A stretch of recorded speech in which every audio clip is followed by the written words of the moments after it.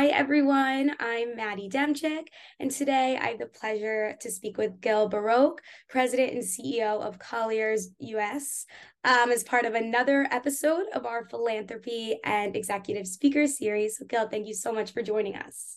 Thanks, Maddie. Good to be here. Thank you. So, first, why don't you just walk us through your background, where you grew up, and how you got to where you are today, and a little bit about your current role? Sure. So I am originally from South Africa, born and raised there in the Cape Town Jewish community. When I was 17, sort of right as I was starting college, I moved to the US and I went to school, undergrad at the University of Pittsburgh. I had a sister who's quite a bit older than me that was on the medical faculty there. So it was a natural fit. My parents didn't immigrate when I did. They came later on. And so I went to undergrad at Pittsburgh. And then by the time I was ready to graduate, I worked for a year in Pittsburgh. But at that point, my parents had immigrated to the US and were living in San Diego. And my family migrated west. And so that's how I ended up in LA. And I went to work for Arthur Andersen. At that time was one of the large accounting firms, no longer exists. I then went from Arthur Andersen to work for a client by the name of Dole Foods, Pineapple and Bananas. Worked for them as controller for 5 years, and then followed a boss of mine, recruited me to CBRE, which is a competitor to Colliers, a large competitor to Colliers in the real estate services space. And I was there for 15 years. The ultimate role I had there was as CFO of that public company. So I was finance all the way. And then Colliers, a smaller competitor, approached me for an operations role for their US business, which I eventually took in 2017. And at the end of 2019 was promoted to CEO of the US business for Colliers. And I've been in that role ever since. And Colliers is very different from CBRE. It's a much more entrepreneurial environment. CBRE is more of a corporate top-down, both excellent companies, but just different cultures. And this one has sort of fitted my personality better. So it's been a lot of fun. I had a wonderful, I've had a great ride throughout my career. I'm very thankful for it. But this one is particularly good because I sit at the head of the US business. And because we're decentralized and entrepreneurial, I have accountability to our global corporate function, but there's not a lot of intervention. I get to make a lot of the decisions along with the leadership team in the US. And what we do, just for some of the listeners that may not know, we're a service provider in the real estate space. So we broker transactions, leasing and sales. We manage commercial properties. It's all commercial. And we do valuations of commercial properties.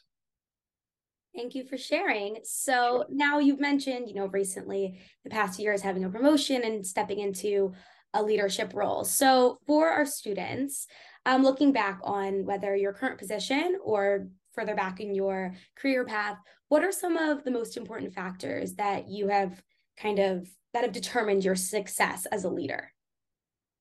Great question. So you have to have the technical or functional expertise to do the job. So, whether that's in my case, undergrad in business and economics, an MBA, which I may or may not have needed, but certainly if you have an undergraduate in psychology and you want to go into business, then obviously, the MBA would be helpful. So you need the technical training, the university training and the technical skills. Then I think you got to work hard, right? And you got to work harder than anyone. I mean, to really be successful, I'll give you an example. When I go into a meeting, I'm briefed, right? And nobody briefs me. I brief myself. So depending on what the meeting is and who it's with, I'll be more or less brief. But if there's a document to read before a particular meeting, I'm going to read that document, right? And I'm going to read it pretty thoroughly to be well prepared, because that's the first thing. If you don't know what you're talking about, you lose respect right away. And, they call those leaders empty suits, right? They got there somehow on good looks and charming personality, but there's not a lot of substance. And it tends to fall apart fairly quickly. And I don't want to be the person that people talk about behind their back, right? So you got to be informed, number one. Number two, that's the basic. And then number two is really, it's a buzzword, or it was a buzzword. I'm not sure it is anymore. Your graduate students would know better than me, but we used to talk about and thought we were, pretty progressive, talking about emotional intelligence. I think they still teach that today, and I think it's still topical. And, it's more than a buzzword. You really have to practice it. So you got to be self-aware. know your shortcomings, know your strengths, but be emotionally intelligent about the other person's or people's shortcomings and strengths, and then play to those, right? And then the last thing I'll say, which probably doesn't sound too ethical for leader of a large division of a public company, is don't be too principled. And by that, I mean, you have to be flexible, right? So you have a set of beliefs. I'm not talking about, doing the wrong thing or not being ethical, but if you believe X, you have to be open to Y.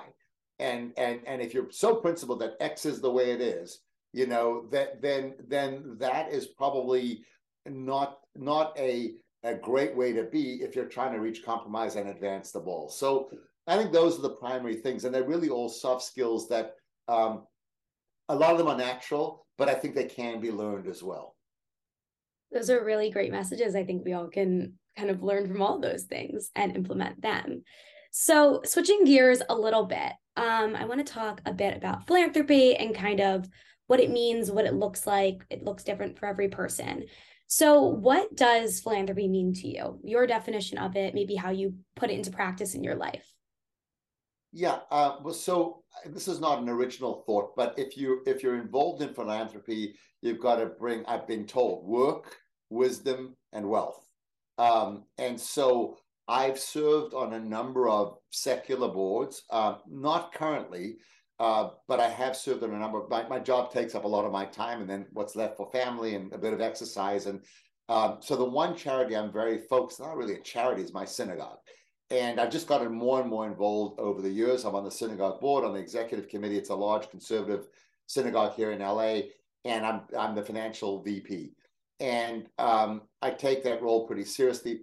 Like any other board, secular board that I've served on, I work with really good people who are very dedicated and very smart and good at what they do, particularly in the executive committee. And that doesn't mean to be disparaging of the larger board, but that's who I work with most closely. And everybody takes it pretty seriously. And we're, in a way, a conservative synagogue, we're sort of running a business in a way, spiritual business, but nonetheless. And so that's where I've committed my time and hopefully my wisdom. I think I'm committing it. I hope the others do, and my wealth, right? And I prioritized it over some other things. But I think it's those three things: putting where your money where your mouth is, then really doing the work. Like, you can't just sit at board meetings and hypothesize and philosophize and not actually implement or help implement, because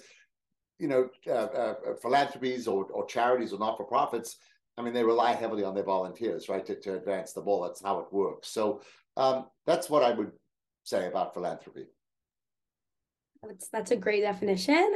So you mentioned it a bit, but I want to talk about the balance between, you said that you've been on boards in the past and work has, takes up a lot of your time, and mentioned, those things you do, and balancing all those things. So I was wondering if you could speak a bit more about that balance and maybe how that's changed from the beginning of your career to now, how it might look with different positions, and yeah. Sure. So when I was a staff accountant at Arthur Andersen many years ago, and moving up the ranks, maybe senior, there was an opportunity to go back and do my MBA as a fully employed MBA, work and do it part-time. And I passed. I said, I'll never be able to do, right? I'll never be able to manage that. And it's an immature way of thinking. I wish someone had coached me, because I then did go back and do my executive MBA down the road. It was a little bit easier, a little bit less demanding, because you were further advanced in your career. But I did that, and in between the 2 years of that 2-year program, we had a child, and I was in a much more senior role than I would have been 5 years prior had I done the fully employed. Again, the fully employed being a little more demanding than the executive, because practical experience makes up for what you don't have on the fully employed. And so it's just a matter of perspective, right? I think busy people, the more you take on, the more you can do. I think that the right time for me to do it, in hindsight, would have been more junior in my career, but I didn't have the gravitas of thinking to actually make that commitment. How am I going to do that and do my work? And so then you start to think about how you delegate and how you get good people around you so you can have a life. But I would be the first to say that I'm not the most balanced person. So when talking to me about work-life balance, work is a lot of what I do, and it's a lot of what defines me. And then I'm selective in my charities, right? The synagogue has pulled me in more deeply to where it precludes me from taking on other charitable roles. I mean, I have, but they would be like just as a board member, really just there to offer my brain and some money, right, for a cause I might believe in, but I couldn't really go deep. And I've kind of built boundaries to not do that, to not overextend. I still am overextended, but not too overextended to where I can't do what I need to do well, and then also have time for family. I had a good friend that was CEO of a large company, did a lot of philanthropic work, and we talk about this, and I'm going to quote him, although it's applicable to me, where he would say, "Well, I'm there for the important things. It's kind of how I'm wired. I'm certainly not going to get Father of the Year, right? But as my kids have gotten older, I've got a junior in high school and a sophomore at Wisconsin with you.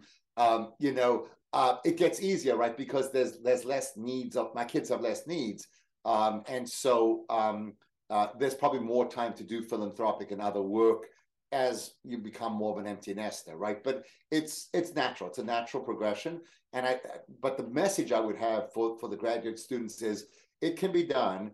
You just have to be realistic about your priorities, and you have to set boundaries and not try to stop yourself from taking on too much, because then you don't serve anybody particularly well.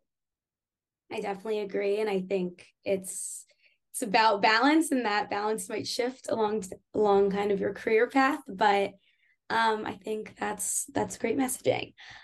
So just in general, maybe about one specific cause, about your synagogue, or more generally, what did you found motivates you to engage in your broader community? People. So it's all about the people. So I probably different for different people, because some people are very passionate about a particular cause and the people matter less. The cause is important to me, whether it's the synagogue. I've got some degree of involvement in AIPAC, some degree of involvement in AIPAC ancillary networks that support financially and through time support members of Congress that are pro-Israel. And that's a passion of mine, and Israel is important to me. But mostly it's the people in all of those cases, and including work. Mostly it's the people that I do it with, right? That are dedicated to a cause, hardworking, nice. So you can have a social relationship, and often the professional or the volunteer leads to social. I mean, our synagogue executive committee are all very friendly with each other. Are we in each other's homes all the time? No. But there's we have a common cause that's the basis of the relationship, and then it goes beyond that. We'll help each other out. There could be other reasons to tap one another. It becomes a network.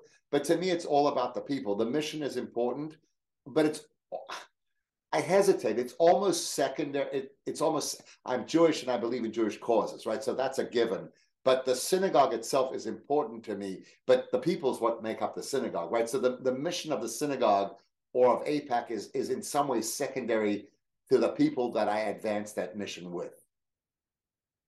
I think that makes a lot of sense. And it's good to know that we're always going to be surrounded by people. So it's important to, get along with them. And right. I think I agree with you there. So when you think back on your philanthropic experience and it moving forward, this is a loaded question. It can be one thing, it can be multiple things. But what are you most proud of when you think back about your philanthropic activity and just in general? A few things. So one of them is clearly going through COVID in my position with the synagogue and helping us, frankly, get money from the government through the PPP program and navigating the financial aspects of COVID with things shutting down and whatnot is probably one of the most rewarding things that I've done. I worked very closely with a colleague of mine who was the financial vice president at the time. I think I was administrative vice president, and our executive director. We formed like a little committee to navigate with other input, but it basically was the three of us navigating that. And I was friendly with them, but they became, we got closer, and we really had, not quite survival, but a little bit of that, of people not getting sick, and also financial survival. So that's probably the thing that I'm most proud of, the accomplishment. We navigated that, we came out the other side, and we came out okay with the help of the government and our congregation. So that's probably what I'm most proud of. I'm also probably proud of the fact that I a certain amount of money every year to give to charities, and I prioritize them based on something I was taught a long time ago. You know, if you're on the board of something, you should be given the most of that, and then so on down to causes you believe in. And it doesn't matter what you give, it just matters that you have priorities and you prioritize where you're most involved. So for me, it's the synagogue, but APAC comes pretty close behind that. So there's that. And then a few years ago, I was in the fortunate position to establish a donor advised fund, which is a fund you put money into before you give it out. So you don't decide the charity, but you can, in a tax advantageous way, put it into a fund. You can't ever take it out. So it has to go to a charity. And there's, you know, we've built up a substantial amount in there. I mean, substantial is different for different people, but between the returns on those investments and just what I've continued to contribute, I'm very proud of that, because I don't know where I'm going to give it, but I do know this: it's going to be meaningful somewhere, whether that's the synagogue or some other cause, secular cause. We've got, my wife and I believe in a few secular charities as well, research and medical research and so on, because of diseases that have impacted various family members. So I don't know where it'll go, but I know we're going to do it, and I know it's going to make me feel good, and it's there. So we can't take it back, right? So even if someone says, oh, that was a bit, it's done. And so I feel good about that commitment, and not so much about where it goes, but just that it'll go to something other than us. And I've been fortunate to have good jobs that have paid well and been able to build up some wealth. So then out of, I don't want to say out of guilt, but out of, not out of guilt, but out of karma, like, you know, what can I do to help? Oftentimes we feel very helpless, like there's a situation and you can't help it, but you can give some money that will help. Money doesn't solve everything, for sure not, right? But it does help an awful lot when there's a crisis in Ukraine. And I'm very I'm very sensitive to those types of things. So when there's a call to action, you know, I do try to participate through that donor fund or not. So giving back is important, right? If you've done well, you know, and everybody has problems, right? Everybody has issues to deal with. That's life. But if you've done relatively well, then it is incumbent upon you to give back, and it feels good. So hopefully that gives you some sense. Yeah, those are some really great stories and causes and just kind of lessons to learn from. So shifting gears once again, you mentioned obviously being on the board of your synagogue and heavily involved there, but I think this question that I'm going to ask can mean much more than that, and I think everyone answers it differently. But I was just wondering if you could kind of speak a bit more about what being Jewish means to you, however, you know, you feel fit to answer that question. Sure. You know, I grew up in an Orthodox environment. When I grew up in South Africa, there was only Orthodox or Reform. There was no conservative. And we were conservative Jews, funnily enough. So we would drive to services. We would go, but we would drive. But we went, when we got in the service, it was Orthodox, men and women separated, and so that's all I knew.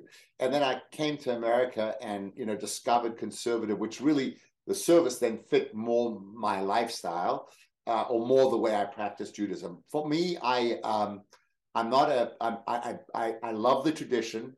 I love a musical service, right? That's what speaks to me.